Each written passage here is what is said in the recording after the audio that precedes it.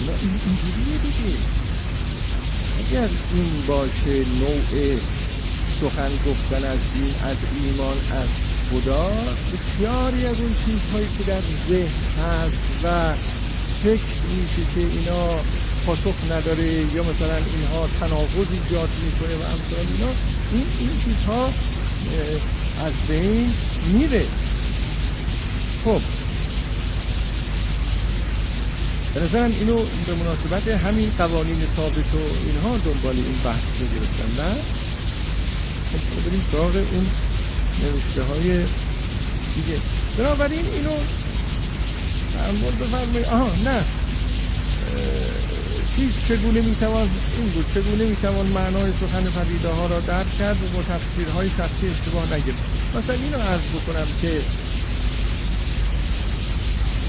اگر اینو به این مناسبت گفتم، اگر آدمی خودش رو به اصطلاح خالی کنه به این شکل و بیاد تو این عوالم که حالا ببینیم مثلا میشه این سخن را ترتیب اثر داد، میشه اینو جدی گرفت، دربارش فکر کرد که پدیدارها سخن میگویند، یعنی که اگر بیاد تو این عوالم با میل و اراده و رغبت خودش هم بیاد در واقع تو این عوالم، دو تا اتفاق براش خواهد افتاد.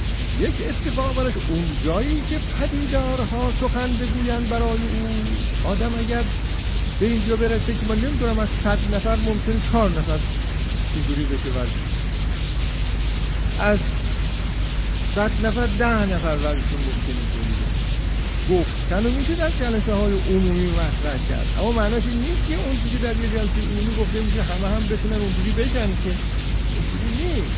سخن گفته میشه اون که 10 نفر اینجوری بگه. واقعا مثلا این تجربه ها به آدمی دست بده که اصلا آدم در زندگی هر روز هر لحظه با سخن ها مواجه هست و عالم انسانی عالم سخن است و با این عالم داره زندگی میکنه و موجودات در خارج از عالم انسان توجه مسئله مهمی برای اون نیست. این چیزی که تو عوالم او هست برای اگر آدمی یه خورده با این تجربه ها زندگی کنه ها نمیشه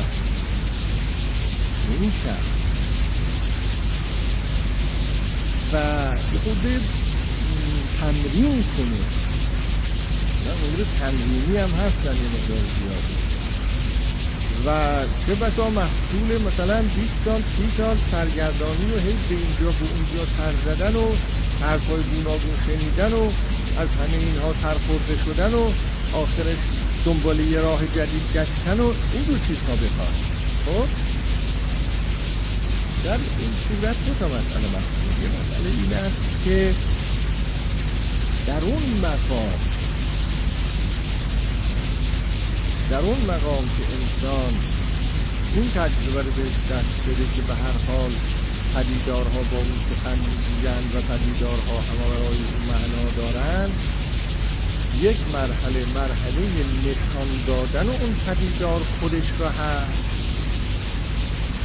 در اون مرحله که پدیدار خودش رو نشون میده، خود این یک فهم تفسیری به اصطلاح، خود این یک نوع ارتباط هست که هم فهم درش هست هم تفسیر درش هست، هر دو هست. و همین جهت من اسمش رو گذاشتم فهم تفسیری. در این فهم تفسیری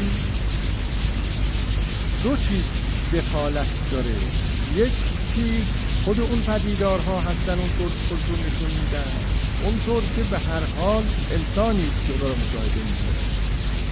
اون چیزی که نشان داده میشود یا دیده میشود نهایتاً این یه مرکبی، یک محصولی از اون گونه که پدیدار خودش رو نشون میده و اون گونه که انسان اون را فهم میده. چیزی بیشتر نیست. اگر شما از نشان داده شدن چیزی در نظرتون هست، هیچ نوع عامل انسانی، اهتمام انسانی، رنگبوی انسانی در اون درایت نکرده باشه، میتونی چیزی میرسه.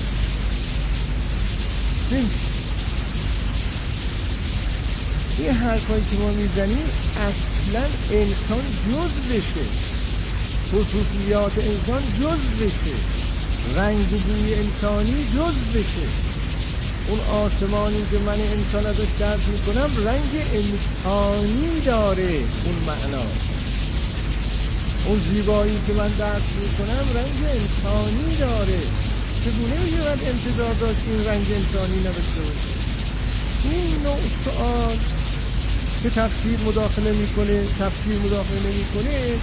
این معلول ذهن علمی تجربی سوبژکتیو و ابژکتیوه که تصور میکردن یک علمی وجود داره که ذهن در یک طرف هست، عین خارجی در یک طرف هست. این ذهن متوجه اون عین میشه و اون عین را اون طور که هست بدون دخالت ذهن میفهمه. این امروز افکار حتی در علوم تجربی همون ذرات اتم هم که یکی فکر میکنه اون را با عالی ترین تحقیقات ذهنی که اون میدهن. این مدل داره، مدل ها را ذهن آدمی میسازه. بنابراین میخوام این عرض کنم هیچگاه با وجود همه این حرفها اگر ما میگوییم که اونطور که پدیدارها خودشون رو نشون میدهن معناش نیست یعنی بیننده اون پدیدارها اونطور که خودشون نشون میدهن رنگ و بوی ذهن انسانیش را بر اون نمی‌افکند یا نیفکند و انسانی نمیشه. حالا بیفکند چه اتفاقی میفته؟ که باطله، چون رنگ و بوی ذهن انسانی رفت کنده که اینجا بحث وارد معرفت شناسی میشه. یعنی چون بگیم که رنگ و بوی ذهن انسانی در اونجا هست، پس اون شناختی که اینجا حاصل میشه یا اون سخنی که شنیده میشه اعتبار نداره. نه، همین است اصلا. نه، همین است. این چیزی که به دست میاد همینه. شما اعتبار را به چه معنا میگیرید؟ این سخن از کجا آمده که میشود شناختی پیدا کرد که هیچ رنگ و بوی ذهن انسانی در اون نباشه؟ 100 سال پیش فکر میکردن ممکنه شناخت‌های علمی وجود داشته باشه که رنگ و بوی ذهن انسانی در اون نباشه. امروز کسی اینو قبول نداره. خب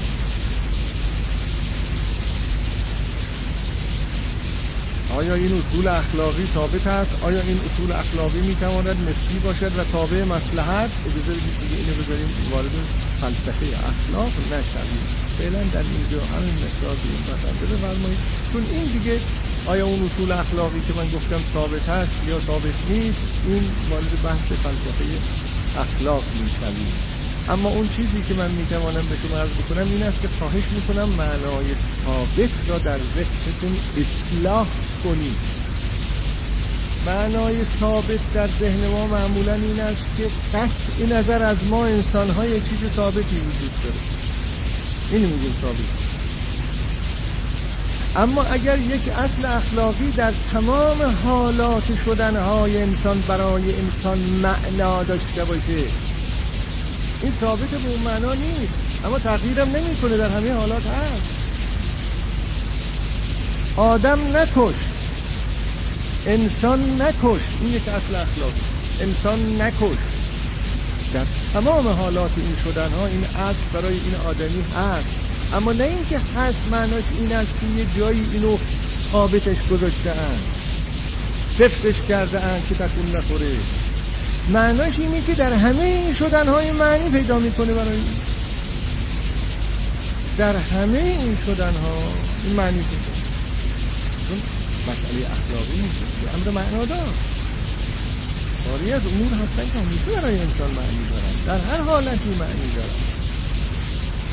ثابت خیلی اون معنای مکانیکی گرفته اینها، که دیوار رو ثابت میکنن یه جایی اینجوری میگن این ثابته، دیگه میزنن فلان. نه، این ثابت به اون معنا نیست. بقیه بحث دیگه باید بریم به فلسفه. آیا پیامبر اسلام با کسانی که مسئله و درد خدا و دین نداشتن، یعنی کافر، مشرک، ملحد بودن، علم جنگ بر نمی داشتن؟ آیا این آزادی رو برای انسانها قائل بودن؟ والا تا همون هایی که شما میفرمایید کافر، مشرک، ملحد، تا اینا علم جنگ بر نداشتن، پیامبر علم جنگ بر نداشت. این از مسلمات تاریخ. اونها علم جنگ برداشتن، هزار یه دور مشکل درست کردن، اینا هم ناچار بودن برای حفظ موجودیت خودشون با اونا بجنگن. تاریخ این نیست. و الا اون روز من در یکی از جلسه های ماه رمضان گفتم آزادی بیان نبود که پیغمبر از مدینه از مکه بیرون رفت. اگه آزادی بیان بود که پیغمبر از مکه بیرون نمیرفت، حرفاشو میزد دیگه. آزادی بیان نبود رفت، ناچار شد بره. گفتن این حرفا رو نزن، ضرر داره، چی داره، تو داری پدر رو از پسر جدا میکنی، پسر رو از پدر جدا میکنی، تو داری بت‌ها رو از دست ما میگیری، دکونا رو داره از دست میگیری. این کعبه برای ما دکون خیلی خوبیه، اون دکونا به خطر افتاده بود دیگه. این مسائل اینا شروع کردن، شکنجه ها رو اونا شروع کردن، نمیدونم جنگ رو اونا شروع کردن، بی خانمان کردن رو اونا شروع کردن. و وقتی اینجوری باشه پیغمبرم ناچار شد از مدینه بره، از مکه بره. وقتی از مکه رفت در مدینه، اونجا یک جمعیتی تشکیل شد، اونجا یک امتی به اصلاح تشکیل شد. حالا همه خطرها اون روز متوجه شخص پیغمبر بود، بعد متوجه این امت شد، به اصطلاح متوجه این جمعیتی که اونجا به وجود آمده بود شد. اون روز هم یه روزگاری بود که نه مرزهای بین المللی وجود داشت، نه قانون بین المللی وجود داشت، نه کسی این حرفا وجود نبود که هر کس شمشیر دستش بود و زور بیشتر داشت دیگری را سر جاش می‌نشوند. بالاخره یا می‌باید پیغمبر اون را سر جاش بنشونه یا اونا پیغمبر رو سر جاش بنشونه. راهی غیر از این نبود اون روز. یا میبایست اینها اونها را غلبه کنن یا این باید اونا به اینا غلبه کنن. بله شما ممکن بفهمید که مثلا پیغمبر گاندی بود، نه پیغمبر گاندی نه. اون یک آدمی دیگه بود، یه رسالتی دیگه داشت. گاندی یه کاری دیگه میخواست بکنه. اینها رو نمیشه به هم مقایسه کرد، گفت که ببین گاندی چه کرد، ببین اون چه کرد، ببین ماندلا اون چه کرد. تمام اینها رو باید در شرایط تاریخی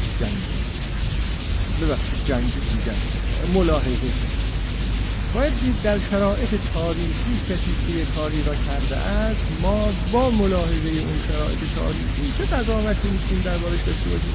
ولی به هر حال نمیخوام وارد این بحث طولانی بشم، میخوام خدمتتون عرض بکنم که نه پیغمبر علم جنگ بر نداشت، علیه و علم جنگ برداشتن. بنده خدا اون پیغمبر خدا هم ناچار شد بالاخره برای حفظ موجودیت خودش امتش این کارو بکنه.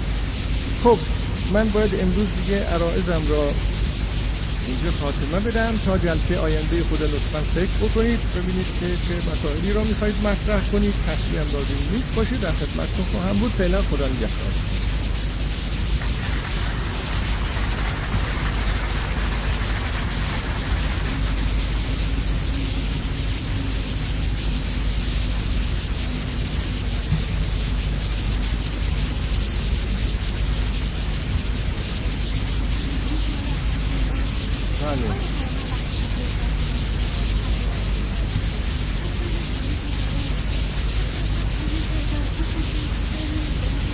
نه هیچ جا نداریم توبه کردن بکنید بدیم خانم. کجا داریم؟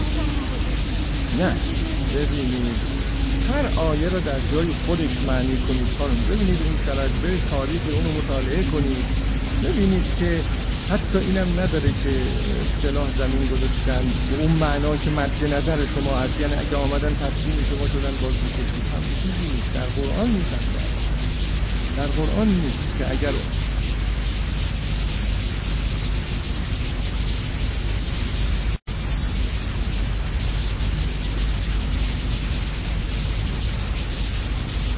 بسم الله الرحمن الرحیم.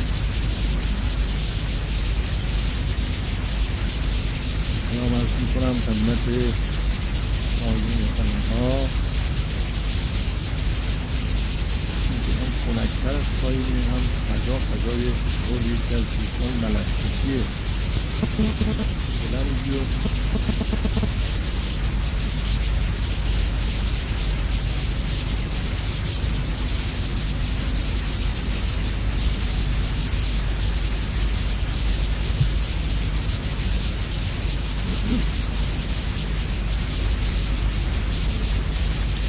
جلسه گذشته مطالبی گفته شد.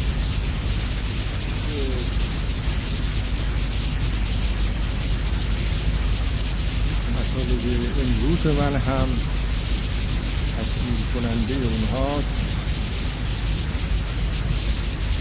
و اون مطالبی اضافه میشه.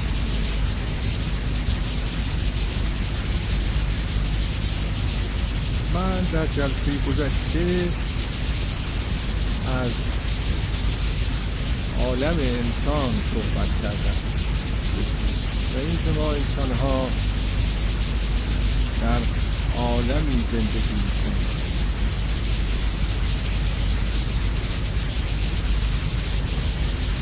و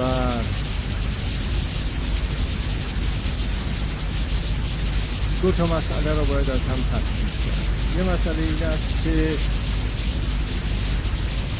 ما سخن میگوییم از موجودات، از اشیا، آسمان و زمین و خوراک و درختان و گیاهان و انسانها و جمادات و نباتات و مانند این. اما اون که ما با اون زندگی میکنیم، این موجودات و اشیاء قطع نظر از ما نیستن.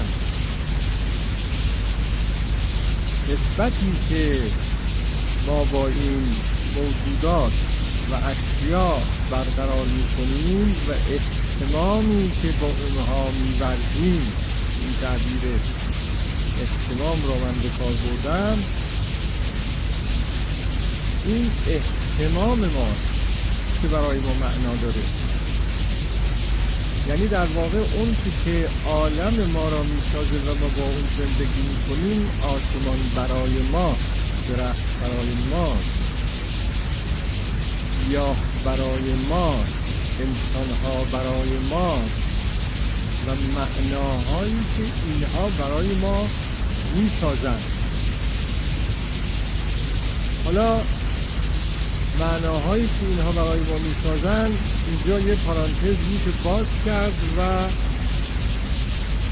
این سوال را مطرح کرد: ما برای اونها معنا میسازیم یا اونا برای ما معنا میسازن؟ این ذهن ماست که معنایی میسازه و از اون تعبیر میکنه به آسمان، معنایی میسازه و از اون تعبیر میکنه به درخت سال خیلی براش زیباست، معنایی میسازه و از اون تعبیر میکنه به ماه نورانی کره ماه، معنایی میسازه و از اون تعبیر میکنه به انسان، یا نه معنا که موجب اهتمام ما انسان ها میشه و موجب نسبت گذاری ما با این موجودات و اشیاء میشه، از خود این پدیدارها قاطع میشه، آشکار میشه. در واقع درختان خودشون رو نشون ما میدهند، آسمان کبود نشون میدهد خودش را، خورشید نشون میدهد خودش را، ماه نشون میدهد خودش را، زیبایی نشان میدهد خودش را. پدیدارها و هر اون که ما به اون پدیدار میگوییم، اینا نشون میدهند خودشون را. منتها این نشون دادن اینها خودشون را با وجود انسان متصوره و معنا داره. اگه انسان نباشه اینا نمیتونه خودشون نشون بدن، اینا خودشون رو به انسان نشان میدهند. مثل چشمی که نگاه کننده است، اگر چشم وجود نداشته باشه دید وجود نداره، دیدن وجود نداره، دیده شدن وجود نداره. ممکنه خیلی چیزها موجود باشن اما دیده نشوند. اون چی که برای ما انسان ها مهمه دیده شدن اینهاست و این دیده شدن اینها با انسان تحقق پیدا میکنه. بدون انسان تحقق پیدا نمیکنه. بیخبری است بدون انسان. شما اگر هر قدر اشیاء عظیم بی نهایت تصور بکنید، اما چشمی را تصور نکنید که این چشم میخواد اینا رو ببینه، آگاهی را تصور نکنید که این آگاهی میخواد معطوف به اونها بشود، اونا در سیاهی دیده نشدن و درک نشدن همچنان خفته میماند. کسی از اونا با خبر نیست. هر چی میخواد بود. پس اینطور نیست که چه انسان باشد چه نباشد، چه انسان ببیند چه انسان نبیند، چه این دیده شدن تحقق پیدا بکنه چه تحقق پیدا نکنه، چه این چشم بینای آدمی باشه چه نباشه، عالم خیلی با عظمته. نه، این حرف معنا نداره. این حرف معنا نداره. خب در اینجا بود که گفتم هر انسانی با عالم زندگی میکنه، با یه عالمی زندگی میکنه و اون عالم عالم معانی. اون عالم عالمی که اشیا و موجودات در اونجا معانی متراکمی هستند که هر چیزی در اونجا جای خودش را داره، پراکنده نیستن، چیزی را تشکیل میدن به نام عالم. چون وقتی ما عالم میگوییم یه انتظامی درش هست، انتظامی درش هست، بخشای گوناگون، اون معانی گوناگون یک نظمی با هم تشکیل میدهن، نسبتی با هم تشکیل میدن. این به مثال بخوام عرض بکنم، این کاشی ها و سنگ و آجر و آهن و تخته و اینا که اینجا هست، اینا الان با هم یه نسبتی تشکیل میدن تحت عنوان معنای مسجد. اگه این انتظام نبود اینا هزاران قطعه های پراکنده بودن، اما الان اینا هزاران قطعه های پراکنده نیستن. هر جا معنا شکل بگیره انتظام هست، نظم هست.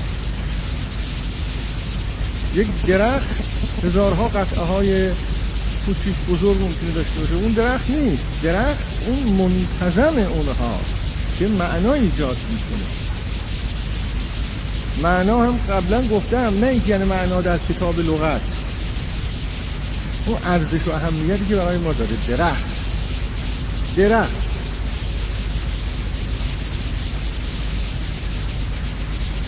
خب چون یک چشم بینا هست، چون یک ذهن آگاه هست و اون چشم بینا و ذهن آگاه انسانه، او میتواند اینها را ببیند و وقتی اینها را میبیند به این دلیل میبیند که اونها خودشون نشون میدن. اگه اونها خودشون نشون نمیدادن این چشمم نمیدید. کسی که نقابی بر رخسارش افکنده خودشون نشون نمیدهد تا کسی او را ببیند. اون کسی که نقاب از چهره برانداخته است خود را نشون میده که کسی او را ببیند.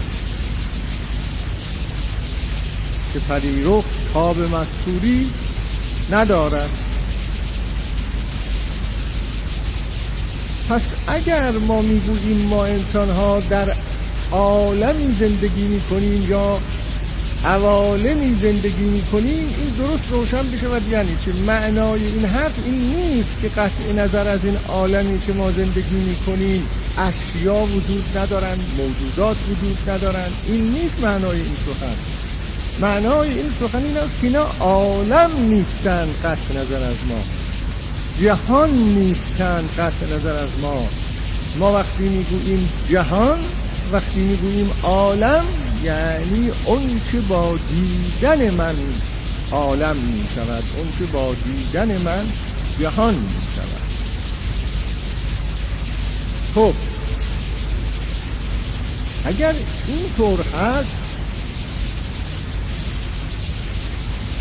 آیا اون چی که ما به آن میگوییم آگاهی انسان، آگاهی انسان آگاه هست،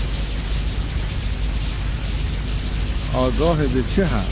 آگاه به عوالم هست. آگاه به این عوالم هست یعنی آگاه به معناها هست. خب آیا ما چیزی هستیم غیر از اون عوالم؟ هر انسانی موجودی قطع نظر از اون عالم. به اصطلاح قضیه از این قراره که ما هستیم و عالمی داریم، ما هستیم و یه محیط زیستی داریم. نه، اگر ما از این معناها صرف نظر بکنیم که این معناها محتواهای آگاهی ما هستن، دیگه از ما خبری نیست. این طرف قضیه است که باید برداشت کنیم.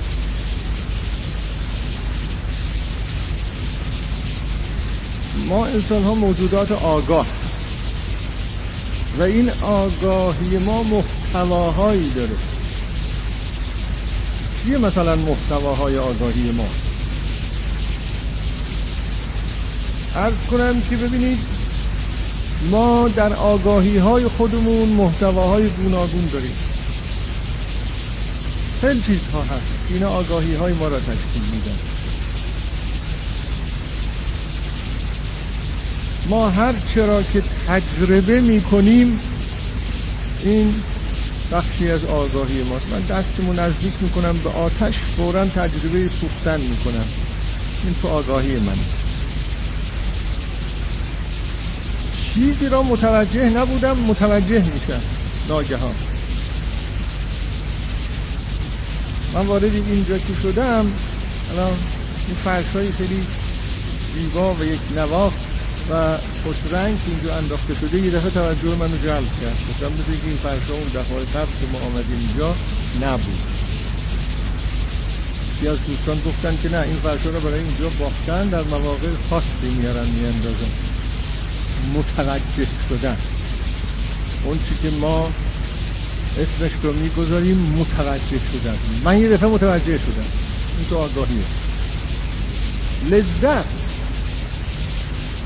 تو آگاهیه، آگاه به لذت. ما لذت آگاهی. درد آگاه از دردی. درد بدون آگاهی معنا نداره. هیچ کدوم از اینایی که میگویم بدون آگاهی معنا نداره. نه اینکه اینا یه چیزایی است که ما از اون آگاه میشن، اینا عین آگاهی. درد چیزی نیست جدای از آگاهی من که من به اون آگاه میشوم. درد همون آگاهی من از درد. ممکن است بفرمایید درد موقعی پیدا میشه در یه نقطه خاصی از بدن یه ذراتی جمع میشه، یه چیزایی تولید میشه و بعد مثلا این قرصای ضد درد رو که ما میخوریم اون ذرات رو اونجا زایل میکنه، پراکنده میکنه، درد از بین میره. ولی اون ذرات درد نیست. درد اون چیزی که تو آگاهی منه. لذت هم همینطور. اینا عین تشکیل دهنده های آگاهی ماست. روشنی، روشن، تیره، مبهم. ما میگیم یه جا روشنه، حتی گاهی میگوییم یک سخن روشنه، میگوییم یک جایی تیره و تاریکه، یا یک سخن مبهم تیره است. احساس میخواید اسمش را بگذارید، تجربه میخواید اسمش را بگذارید، تجربه وضوح سخن، تجربه روشنایی، تجربه تاریکی. تاریکی برای من عین تاریکی، نه اینکه تاریکی یه چیزی و من از اون آگاه میشم. بله، از لحاظ فیزیکی شما بررسی بفرمایید یه توضیح دیگری داره تاریکی، ولی اون تاریکی برای من اون تاریکی نیست، آخه اون تاریکی نیست، یه چیز دیگه.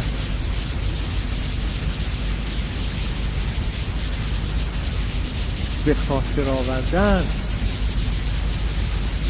چیزایی یادم رفته بود و من به خاطر می آورم. در اون لحظه که من امر فراموش شده ای را به خاطر می آورم، اونجا عین خاطر آوردنم، نه این که من هستم که به خاطر می آورم. دو چیزی اونجا عین خاطر آوردن. انتظار،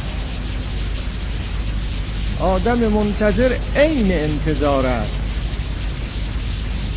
نه اینکه او موجودی است که انتظار می‌کشد.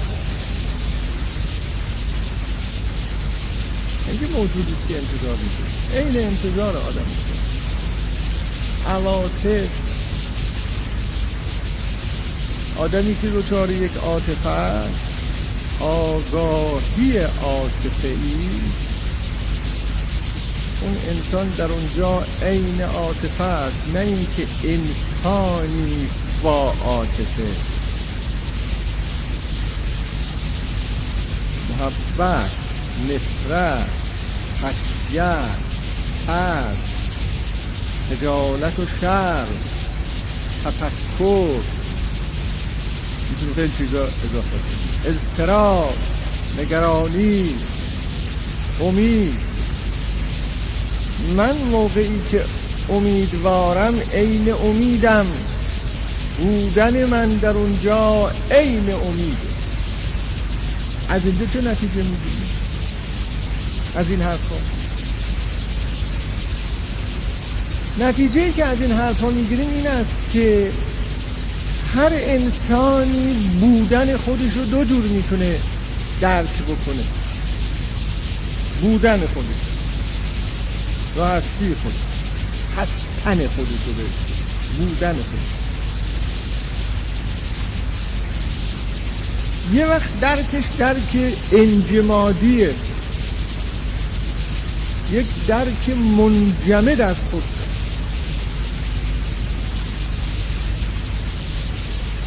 درک منجمد این است که انسان اینجوری از خودش درک میکنه، یا مثلا خودش رو اینجوری ازش تجربه از خودش داره که من یه آدمیم 50 سال پیش زایده شدم، همینجور هم آدم هستم، همونجور آدم هستم، همون هستم که 50 سال پیش زایده شدم. منتها یه وقتی 10 سالم بود، حالا بعد 20 سالم شد، بعد 30 سالم شد، بعد حالا 50 سالم. یه وقتی غمگینم، یه وقتی شادم، یک وقتی بی سواد بودم، حالا با سوادم. یک وقتی پول نداشتم، حالا پول دارم. یک وقتی آبروی اجتماعی خیلی نداشتم، حالا آبروی اجتماعی دارم. یه وقتی مقام نداشتم، حالا مقام دارم. یه وقتی بچه نداشتم، حالا بچه دارم. اینها تفسیرهای مالکیتیه که آدم از خودش میکنه. مالکیتی، خودش رو به عنوان مالک تفسیر میکنه. مالک این، مالک اون، مالک اون، مالک هست. کتاب خیلی خوبی از اریک فروم ترجمه شده تحت عنوان بودن و داشتن، یا داشتن و بودن. توصیه میکنم مطالعه این کتاب رو به دوستان. در این زمینه کتاب زیاد نوشته شده، ولی این یکی از اون کتاب‌های خیلی خوبه، ترجمه شده به فارسی. اینجا آدم درکش از خودش یه مالکه، داشتنهایش چه دارم، حتی سلامتیشو به عنوان داشتن، سلامتی دارم، اینکه مالک سلامتی. اگر آدم این تفسیر را از خودش بدهد، خودش رو به عنوان یه مالک تفسیر میکنه. اون که دارد اون که دارد و خیلی هم دارد، سلامتیش هم که از دست میده، مثل اینکه یه دارایی رو از دست داده. پول رو هم که از دست میده، خب دارایی رو از دست داده. فرزند رو هم که از دست میده، یه چیزی رو که داشته از دست داده. خونه‌ش هم اگه از دست بده، یه چیزی رو داشته از دست داده. حافظه‌ش هم ضعیف بشه که این بیماری آلزایمر خیلی بیماری سختیه و این هم آخرم خیلی شایع شده، حافظه‌اش رو از دست داده، داشته نداره. این خیلی تفسیر آزاردهنده‌ای که انسان از خودش می‌کنه. چون این دارایی ها میره، کدوم دارایی به این معنا که انسان داره و میمونه؟ هیچ. یا میروند یا بالقوه امکان رفتن داره. کسانی که این تفسیر رو از خودشون میکنن، کل حیات و زندگیشون رو هم همینطور تفسیر میکنن. زندگیم رو از دست میدن. مرگ برای اونها از دست دادن زندگی، یعنی یک مملوک را، یک دارایی را که داشته‌اند و اون حیات از دست. این یه جور در این تفسیر، اساس فلسفی این تفسیر این است که آدم خودش رو یک موجود ثابت تلقی میکنه و همه اون چیزهایی را که برشمردم اونا را عوارض تلقی میکنه که بر این موجود ثابت عارض میشود. مثل یک میز تحریری که شما یه روز اون را ممکنه رنگ آبی رنگ بکنید، یه روز سفید رنگش کنید، یک روز ارغوانی رنگش کنید، یک روز قهوه‌ای رنگش کنید، یا مثل اتاق ساختمان که شما ممکنه از رنگ‌های مختلف به اینها بزنید، اما دیوار همون دیواری، میزم همون میزه.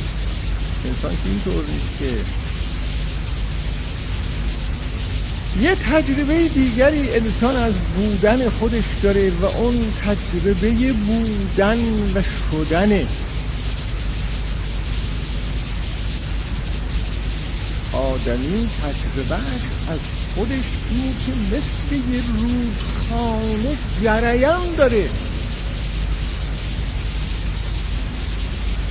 نه اینکه مثل بستر رودخانه ثابته. بستر رودخانه نیست آدمی، خود رودخانه شدنه، می شود، مرتب می شود. بودن است، نداشتن. بودنم نه به معنای این که 50 سال پیش یه وجودی بهش داده شده اونو داره ها، نه بودن به این معنا. میدونید بودن به چه معنا؟ ما گاهی این تعبیرها رو داریم. دیروز خوشحال بودم، نمیگیم که دیروز خوشحال هستم. دیروز خوشحال بودم، دیروز غمگین بودم، دیروز چنین بودم، چنان بودم. وقتی ما میگیم بودم، به همون لحظات اشاره میکنن که اونطور بودم. نه به قبل اون اشاره میکنم، نه به بعد اون اشاره میکنم و نه میگویم که من مالک اون حالت بودم. این رو هم نمیگویم. اگر بگویم غم داشتم، اگر بگویم دیروز غم داشتم، مثل اینکه غم چیزیست که من اونو داشتم. اما اگر بگویم غمگین بودم، یعنی تمام وجود من همون غمگینی بود. اگر کسی بگه دیروز من حال خوشی داشتم، ازش اینطور فهمیده میشه که یعنی داشته این حالو منتها از دستش رفته. اما اگر آدم بگه خوشحال بودم، این افعال تفاوت معانیشون با هم خیلی دقیقه. اگر بگوید خوشحال بودم یعنی اونجوری بودم، یه جور دیگه نبودم، اونجوری بودم. یعنی یه جور دیگه نبودم، اونجوری. پس داستان اینه که اگر اینجوری هستیم اونجوری نیستیم و اگر اونجوری هستیم اینجوری نیستیم. تمام زندگی ما همینه.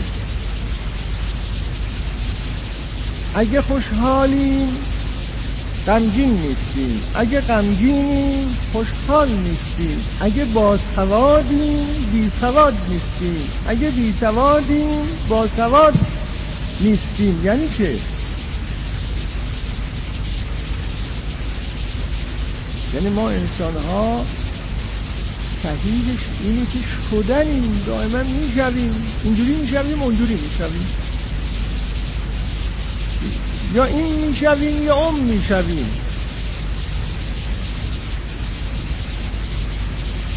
شاید معنای ای برادر تو همان اندیشه ای هم همین باشه که مولوی گفته. یعنی این شعر را اینجوری هم میشه فهمید.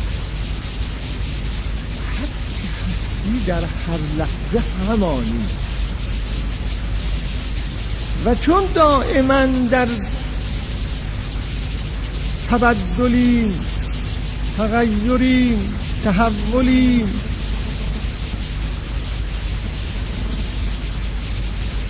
و دائما میجوشیم، میخروجیم. اینو من یه وقتی اینجا خدمت شما عرض کردم. آدمی یه بار اینو آزمایش کنه، یه روز تو خونه توی اتاق نسبتاً خلوت و ساکتی بنشینه، چشماشو ببنده، سعی بکنه نیم ساعت هیچ چی به ذهنش نیاد. ببینه ممکنه؟ هیچ چی به ذهنش نیاد، ذهن خالی. ممکنه؟ امتحان کنید. حتی در حالت مدیتیشن ممکن نیست، چون در اون حد اعلای مدیتیشن هم آدم احساس میکنه که با یک شعور کیهانی گسترده در ارتباطه و تمام آگاهی های شخصیش به بسا دیگه آگاهی شخصی نداره، اما خودش با یک آگاهی کیهانی متحده. اما همون آگاهی کیهانی آگاهیه. نمیخوام بگم اونجا ذهن هست یا نیست، ولی تجربه آگاهی. ممکنه کسی بگه ذهن نیست. انسان که از آگاهی خالی بشه دیگه نیست. مردن یعنی از آگاهی خالی شدن. از این زاویه اگر به مسئله نگاه کنیم،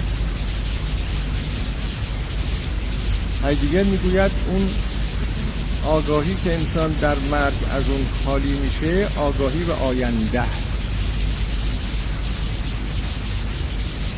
آگاهی به آینده اونجا که دیگر آینده معنای خودش از دست میده، انسان روبروی دیواره. روبروی انسان دیوار غیر قابل رخنه از نظر او. گفتم یه بار بکنم همون حالتی است که اون انسکلوپ گفته بود کنیشنه می نوشت نابینام شده بود. کسی که فلسفه امید را مطرح کرد. امید پرنسیپ در خوفنه، فیلسوف آلمانی. پرنسیپ امید فلسفه او اینه. نابینا هم شده بود. اواخر میگفت مینوشتن، مرتب میگفت مینوشتن. یه دفعه گفت اشکن نیشمه، من دیگه نمیتونم، تموم شد.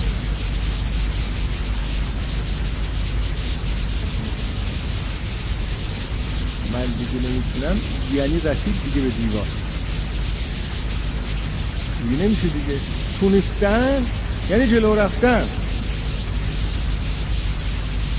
دیگه که آدمی به دیوار برسید دیگه مسدوده،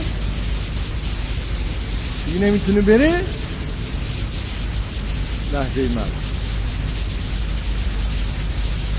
نمیخوام درباره مرگ صحبت کنم. یکی از دوستان چیز خیلی جالبی نقل میکرد، میگفت که یکی از دوستان پزشک من میگفت که یه جوانی یه بیماری خیلی صعب العلاجی داشت، بیمارستان افتاده بود، منم پزشک مخصوص او بودم. این شخص اون پزشک نقل میکرد، میگفت که همونجور نشسته بودم کنار تخت خوابش، بسترش، تختش، حالات میپرسیدم چی هست. یه دفعه این جوان گفت زکی ما هم رفتیم. این دقیقاً به همین طرز زکی ما هم رفتیم. چشمشو گذاشته. این تعبیر تهرانیه نه؟ اینجا کسی تعبیر رو به کار میبرن ظاهرا. من تعبیر رو اون طرفا نشنیده بودم. اینها این چه احساسی به اش دست داده؟ یه دفعه احساس توقف بهش داده دیگه. رسید دیگه جایی که دیگه نمیتونه برسه. او میگه هایدگر میگه که این آگاهی به آینده وقتی دیگه وجود نداشته باشه، اون آدمی این آگاهی و این آگاهی ها هویت این آگاهی آمدن و رفتنه. پس ما شدن ها هستیم، یا حداقل من اینجور عرض بکنم از این زاویه اگه نگاه کنیم. یه فلسفه اگزیستانسیالیسم. اگه اینجور باشه که چون بحثایی که از اون موقعی که بنده وارد این بحثای معنا و اینها شده هم در واقع وارد یه سلسله بحثای پدیدارشناسانه و اگزیستانسیالیستی شده ایم. گفتم اینو خدمت. خب اگر اینجور هست قضیه، ما شدنها هستیم. مثل یه رودخانه دائما در حال حرکتیم، شدنیم، غمیم. اون موقعی که غمناکم همون غمم، اون موقعی که شادیم همون شادیم، اون موقعی که امیدوارم همون امیدم، اون موقعی که مایوسم همون یأسم. انسان‌های این چنینی بسته نیست درونشون، این راحت‌تر میتونن زندگی کنن. منجمد نیست. اینا همیشه در حال نظر کردن هست. نظر شاید اون نظر هم که عرفای ما زیاد تکیه میکنن بشه گفت اینم یک معنا از اون نظر میکرد. در اون آینه که گفتم این جام جهانبین به تو پیداد حکیم، گفت اون روز که این گنبد مینا میکرد، که اون اشعار هست که نظر میکرد، بوله تماشا میکرد، نظر میکرد. این تعبیر نظر در نظربازی ما بی خبران حیرانن. هیچ تأمل کردید این نظربازی چیه؟ انسان‌های در معنای عام کلمه، این یه معنای خاصی هم البته داره. در معنای عام کلمه انسان‌های نظرباز انسان‌هایی هستند که دائما چشمان اونها نگران این جهان است. دائما این چشمها در حلقه می‌چرخند. نه اینکه این چشمها در داخل این حلقه کاسه گوشتی چشم می‌چرخند. چشم درون میچرخد دائما، چون هر لحظه چیز تازه‌ای میبینن. شدن اگر باشه تازه است دیگه. اگه ما انسان ها هر لحظه شدن باشیم، عالم هم هر لحظه شدن است، چون عالم ماست. آدم هر روز صبح که از خواب بلند میشه چیز تازه‌ای میبینه، تکرار و مکررات نیست. اون وقت زندگی پادابه. خب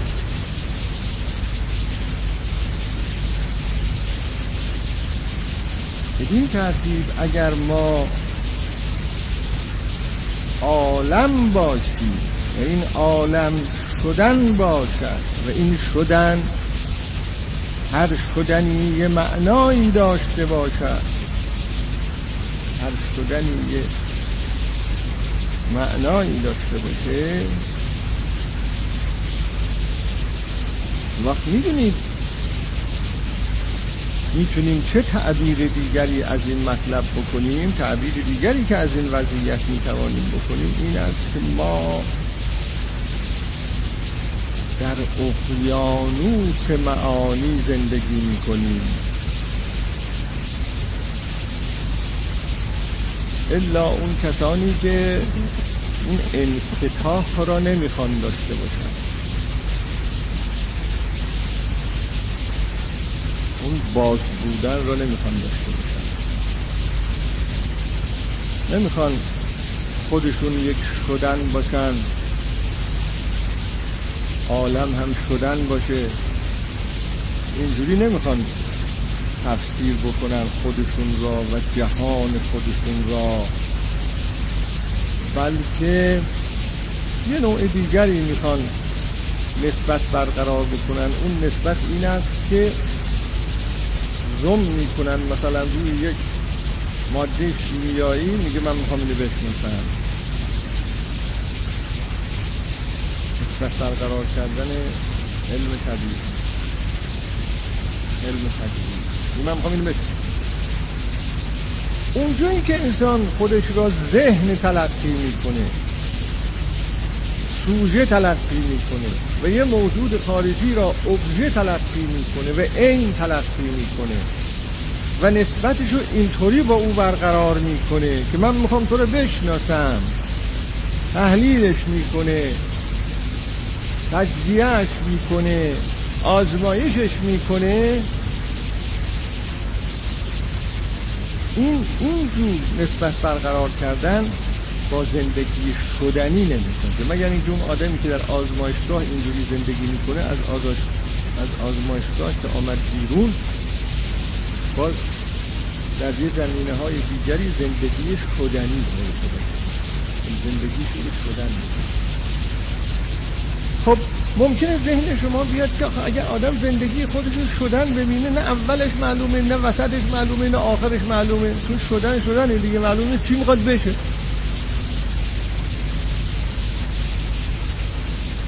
وحشت آوره، این ترس داره، نگرانی داره. و اگه آدم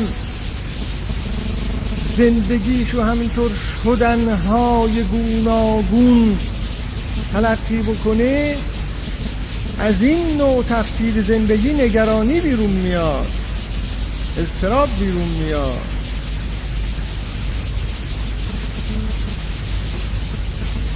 اون مفهوم‌های سخت و سفتی که آدم اونا رو ساخته و به اونها به چسبیده و خونه درست کرده برای خودش و فکر میکنه تو اون خونه ها یک امنیتی پیدا کرده که این امنیت ها دیگه غیر قابل زواله، میگه این آسمان، این کره است، این زمینه، اون اینه، اونه، اینا سخت یه چیزایی برای خودش درست کرده، یه خانه محکمی درست کرده، تو زندگی میکنه. منم انسان توی خونه ها دارم زندگی میکنم. ما معمولا اینجوری تفکر میکنیم. زمان، مکان، فضا، یعنی آدم کار میکنه در آغوش مادر زندگی میکنه. ما انسان ها طبیعت، اون مفهومی که از طبیعت درست کرده است برای خودش، مادر که مادر این طبیعت، مادر که این کره خاکیه، سنت نه استحکام میده به آدم. میبینید مشکل این نوع زندگی چیه؟ مشکل این نوع زندگی دائما شوکه شدن، تعبیر شوکه شدن بکنن یا ترس به تنگ خوردن. چون انتظاراتی که از این خانه محکم برای خودش داره یکی پس از دیگری این انتظارات برآورده نمی شود. این خانه هر روز یکی از پایه‌هاش می‌ریزه. به چیزهایی که باور داشته است می‌بینه خطا بوده باورها. به کسانی که امید بسته می‌بینه امید بستنی نبودن. به سلامتی که شاداب بوده می‌بینه از دست رفت. شکتی شدن، سنگ خوردن، شکل‌های مختلف. چون چیزی که اساسش بر تحوله که نمیشه اونو ثابت نگه داشت. توهم ما یکی میگن تو اینجور فکرها توهم است. توهم اینه که ما انسان ها اون چرا که در اساس ثابت نیست بخوایم ثابت نگه داریم. نمیشه.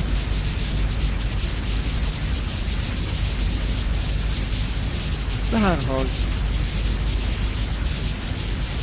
خب اینطوریه. نگرانی داره، اضطراب داره، آینده معلوم نیست، شدن است.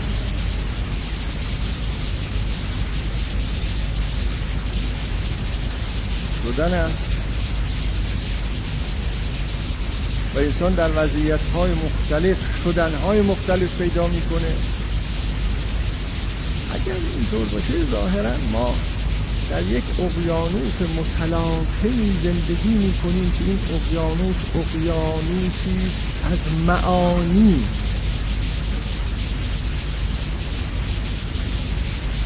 می‌دونید تصویر کنید اقیانوس از معانی را.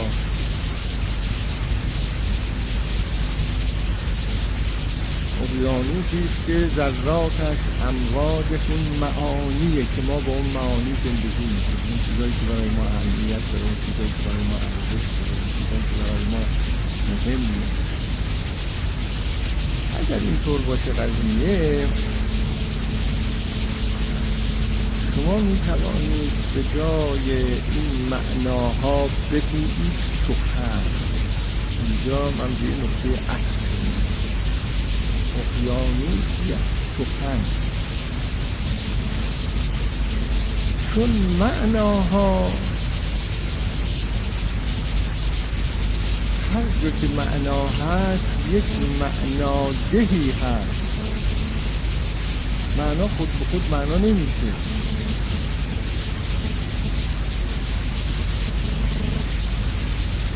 معنا خود به خود معنا نمیشه. کسی معنا را معنا میکنه.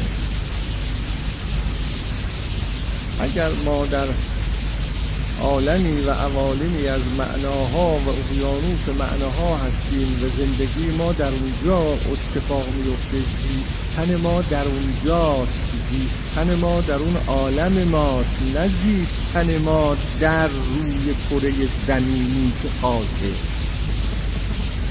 نه اینکه کره زمین خاکی نیست، اما قطع نظر از اون کره زمین برای ما، این کره زمین خاکی به من چه؟ این به من چه جلسه گذشته یادتونه. حالا این کره زمین هر چی میخواد باشه. مثال وطن را زدم، مثال ایران را زدم در جلسه گذشته.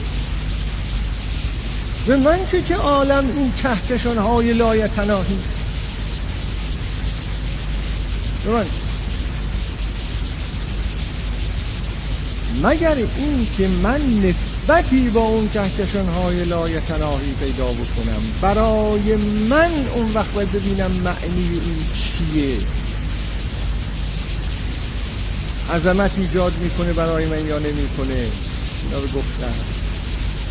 عالم معانی یا زندگی در عالم معانی، واقعا ما با اون عالم معانی زندگی میکنیم، چه بخواهیم چه نخواهیم. عالم سخن است، در اونجا تکلم، معانی با ما سخن میگه.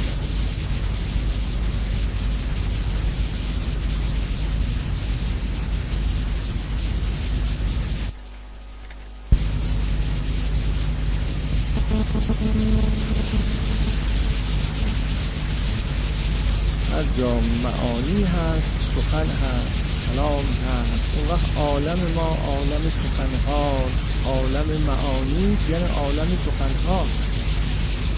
سخن میگویند، پدیدارها با ما سخن میگویند و از طریق سخن گفتن توجه ما را جلب میکنند، اهتمام ما را جلب میکنند. ما با اونها نسبتی برقرار میکنیم. آسمان خودشو نشان ما میدهد، همون نشان دادنی که گفتم. درخت خودشو نشان ما میدهد. اگر درخت خودشو نشان من میدهد، با من سخن میگوید. خود را نشان دادن گونه سخن گفتنه، نه مجازی ها. نه اینکه میخوام اینجا از این به اصطلاح تعبیر استفاده بکنم و یک مطلبی را به صورت تشبیه به ذهن شما. سخن اعم از زبان انسانیه. سخن به زبان انسانی یک نوع از سخنه.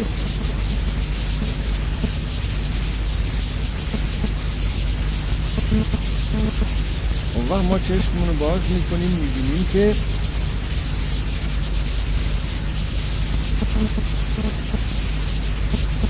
از کنم همش سخن است، همش سخن است. اون وقت میگوییم که و ما خود هم یک سخنیم. اون وقت این سوال برای ما پیش میاد که چه کسی سخن میگوید؟ چه کسی سخن میگوید؟ این داستان ما انسان ها این است که فقط شنونده سخنیم و از طریق شنوندگی سخن ما خود یک سخن میشویم. ما هم یک سخنیم. مولوی گفت از حکایت ما حکایت گشتیم. این مثل اول این بیت چیه یاد کنه؟ خب احسنت. ما چه خود را در سخن آغشته‌ای، از حکایت ما حکایت گشتیم. این سخنی که ما انسان ها خود را در اون آغشته‌ایم، نه اینکه ما یه چیزی هستیم و سخن ما یه چیزی دیگر. ما همون سخنیم. میشه آدم این تجربه را از خودش داشته باشه که یک سخنه؟ چطور میشه آدمی این تجربه را از خودش داشته باشه که یک سخنه؟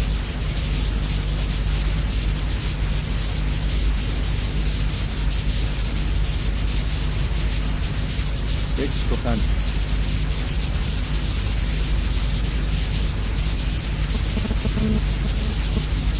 تأمل بکنه آدم ظاهرا میتونه به این تجربه برسه که یک سخنه. اون وقت خودش این سخن را میگوید یا یک سخنی کسی اون سخن را میگوید. علی بگید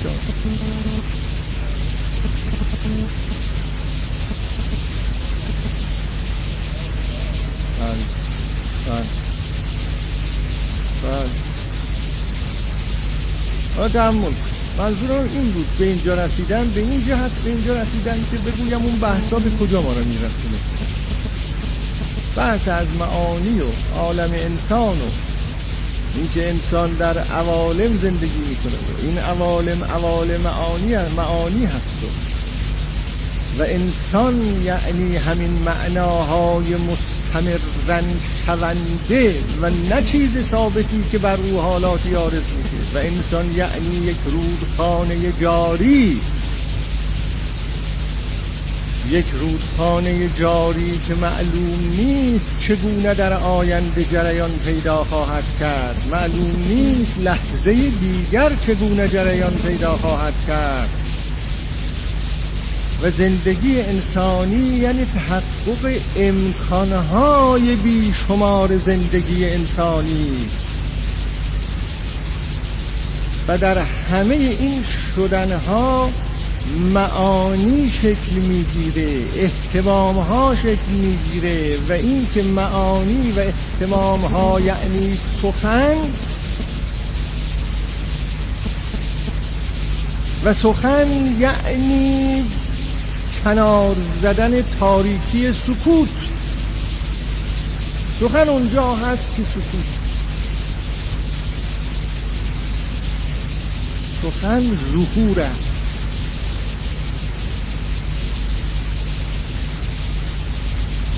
نور عالم سخن است، روشنایی عالم سخن است. شما اینو تصور بکنید، اگه سخن نبود عالم روشن نبود. سخن نبود چون چیزی نبود آخر. سخن نبود چی بود؟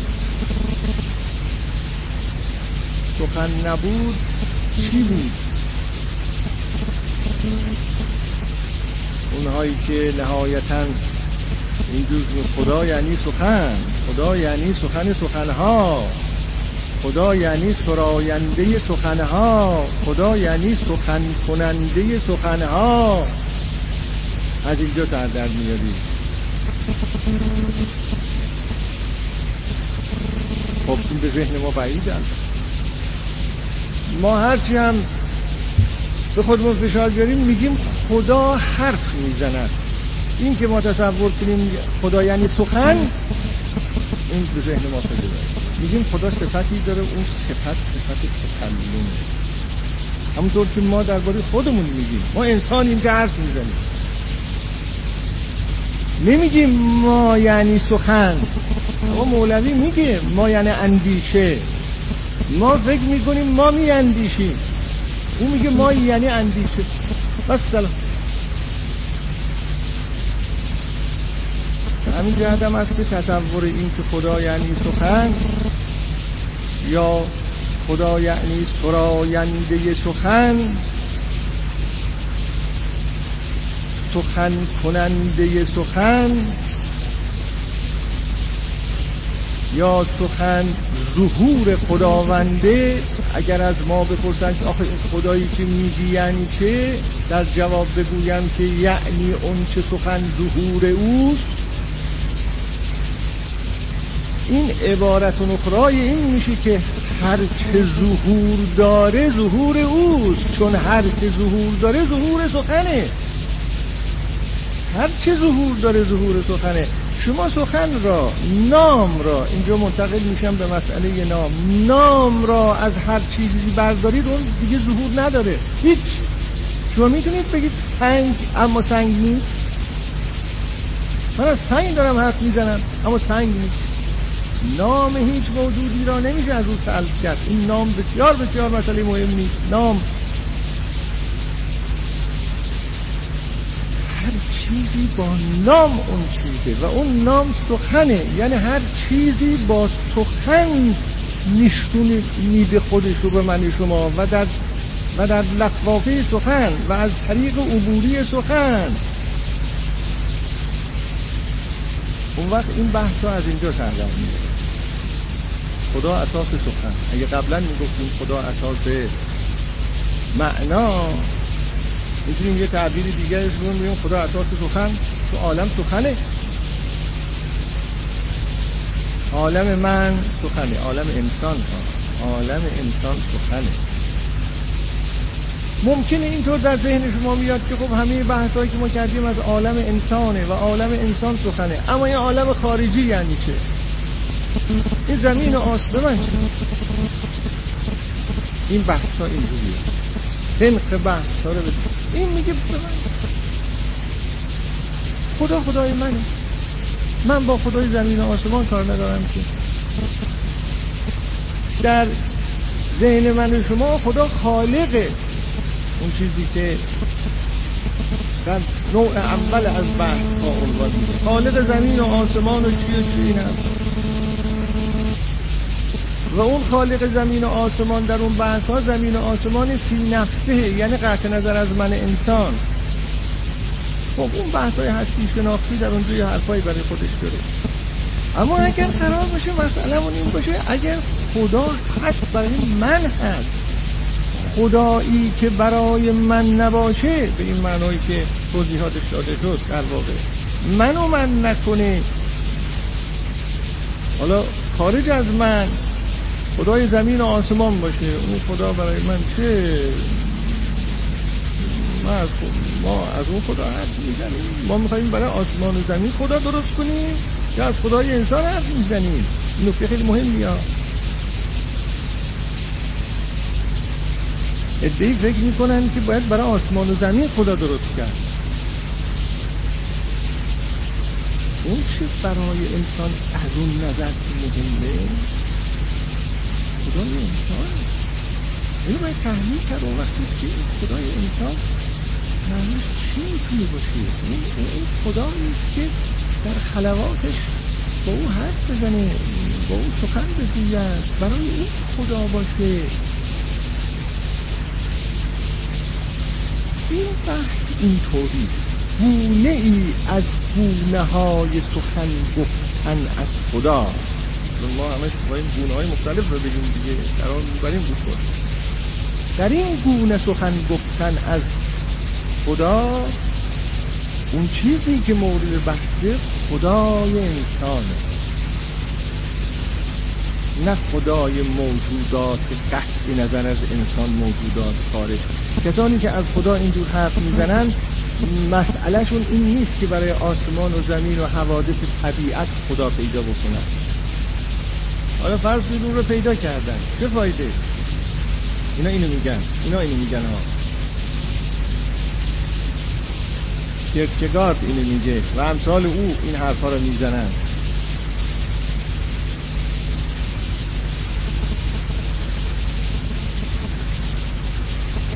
اینم یه جور هست. آخرش از اینجا سر در میاره که خدا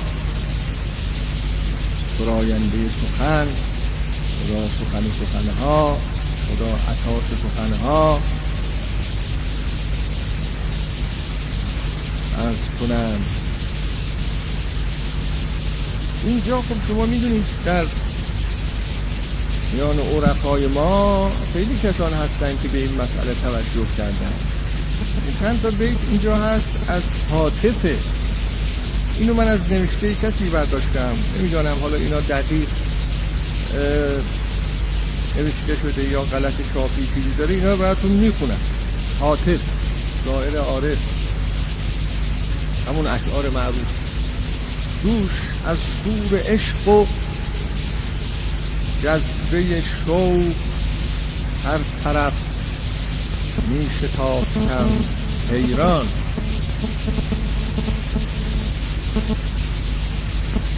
آخر کار شوق دیدارم توی دیر مغان کشید عنان.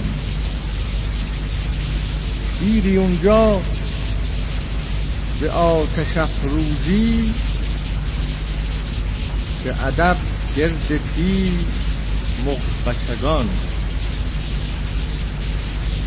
پیر پرسید چیست این؟ گفتند عاشقی بیقرار و سرگردان.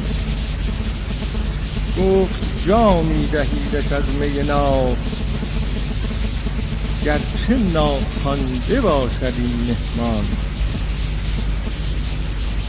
ساقی آتش پرست و آتش دست، ریخت در ساغر آتش سوزان. چون کشیدم نه عقل ماند و نه هوش، سوخت هم کفر و هم ایمان. مست افتادم و در اون مستی به زبانی که شرح اون نتوان. این سخن می شنیدم از اعضا، همه حتی الورید و شریان. که یکی هست و هیچ نیست جز او، وحده لا اله الا هو. این خدا خدای سخنه و سخنه. یکی هست و هیچ نیست جز او، وحده لا اله الا هو. یا اون شعر دیگری که هر گیاهی که از زمین روید وحده لا شریک له گوید. خلاصه جهان را به صورت سخن تجربه کردن و گفتار تجربه کردن که این در متون دینی هم آمده، در قرآن کریم هم آمده است که کلمات خدا تمام نمی شود. خلق خدا سخنگویی خدا معرفی شده است در قرآن. خلق خدا سخنگویی خدا خلق میکنه، خدا سخن میگه. این قرآن اینجور میگه سخن در با سخن خودشو ظاهر میکنه. انما امره اذا اراد شیئا ان یقول له کن فیکون. این آیه خیلی جای تأمل داره. انما امره اذا اراد لشیء ان یقول اذا اراد شیئا ان یقول له کن فیکون. کار خدا اینجوری است که هر چرا اراده کند به او میگوید باش و او میشود. او میگوید باش، میگوید. مکانیسم ایجاد الهی در قرآن سخنه، نگفته که او را میسازد. خب دلیل نداشت بگه که ان یقول له کن، به او بگوید باش. ما اینا را خیلی عادی از کنارش رد میشیم یا مثلا اینا رو به یه معانی مجازی میگیریم. نگفت که مثلا انما امره اذا اراد شیئا ان یخلقه ان یصنعه، او را خلق کند، او را مصنوع کند. حرف میزنه. حرف میزنه خدا یعنی اما حرف میزنه. سخن مطرح کن، سخنه باش. با نظر دقیقی در بسیاری از متون دینی هم خدا به عنوان اساس سخن تلقی شده، نه اساس زمین و آسمان به معنای جمادات. در آیات مربوط به آدم و علم آدم الاسماء گفته شده، نام ها مطرح شده است. نام ها اون چیزی که تعیین کننده است نام هاست. نام هم از وادی سخنه. حالا از این وادی که بگذریم یه نوع دیگه باز هست. اینا این عرائض قول و حوش این داستان خدا به عنوان معنای معناها بود که سر در آورد از سخنها یا سراینده سخنها. یه نوع دیگر خدا به معنای توی جاویده.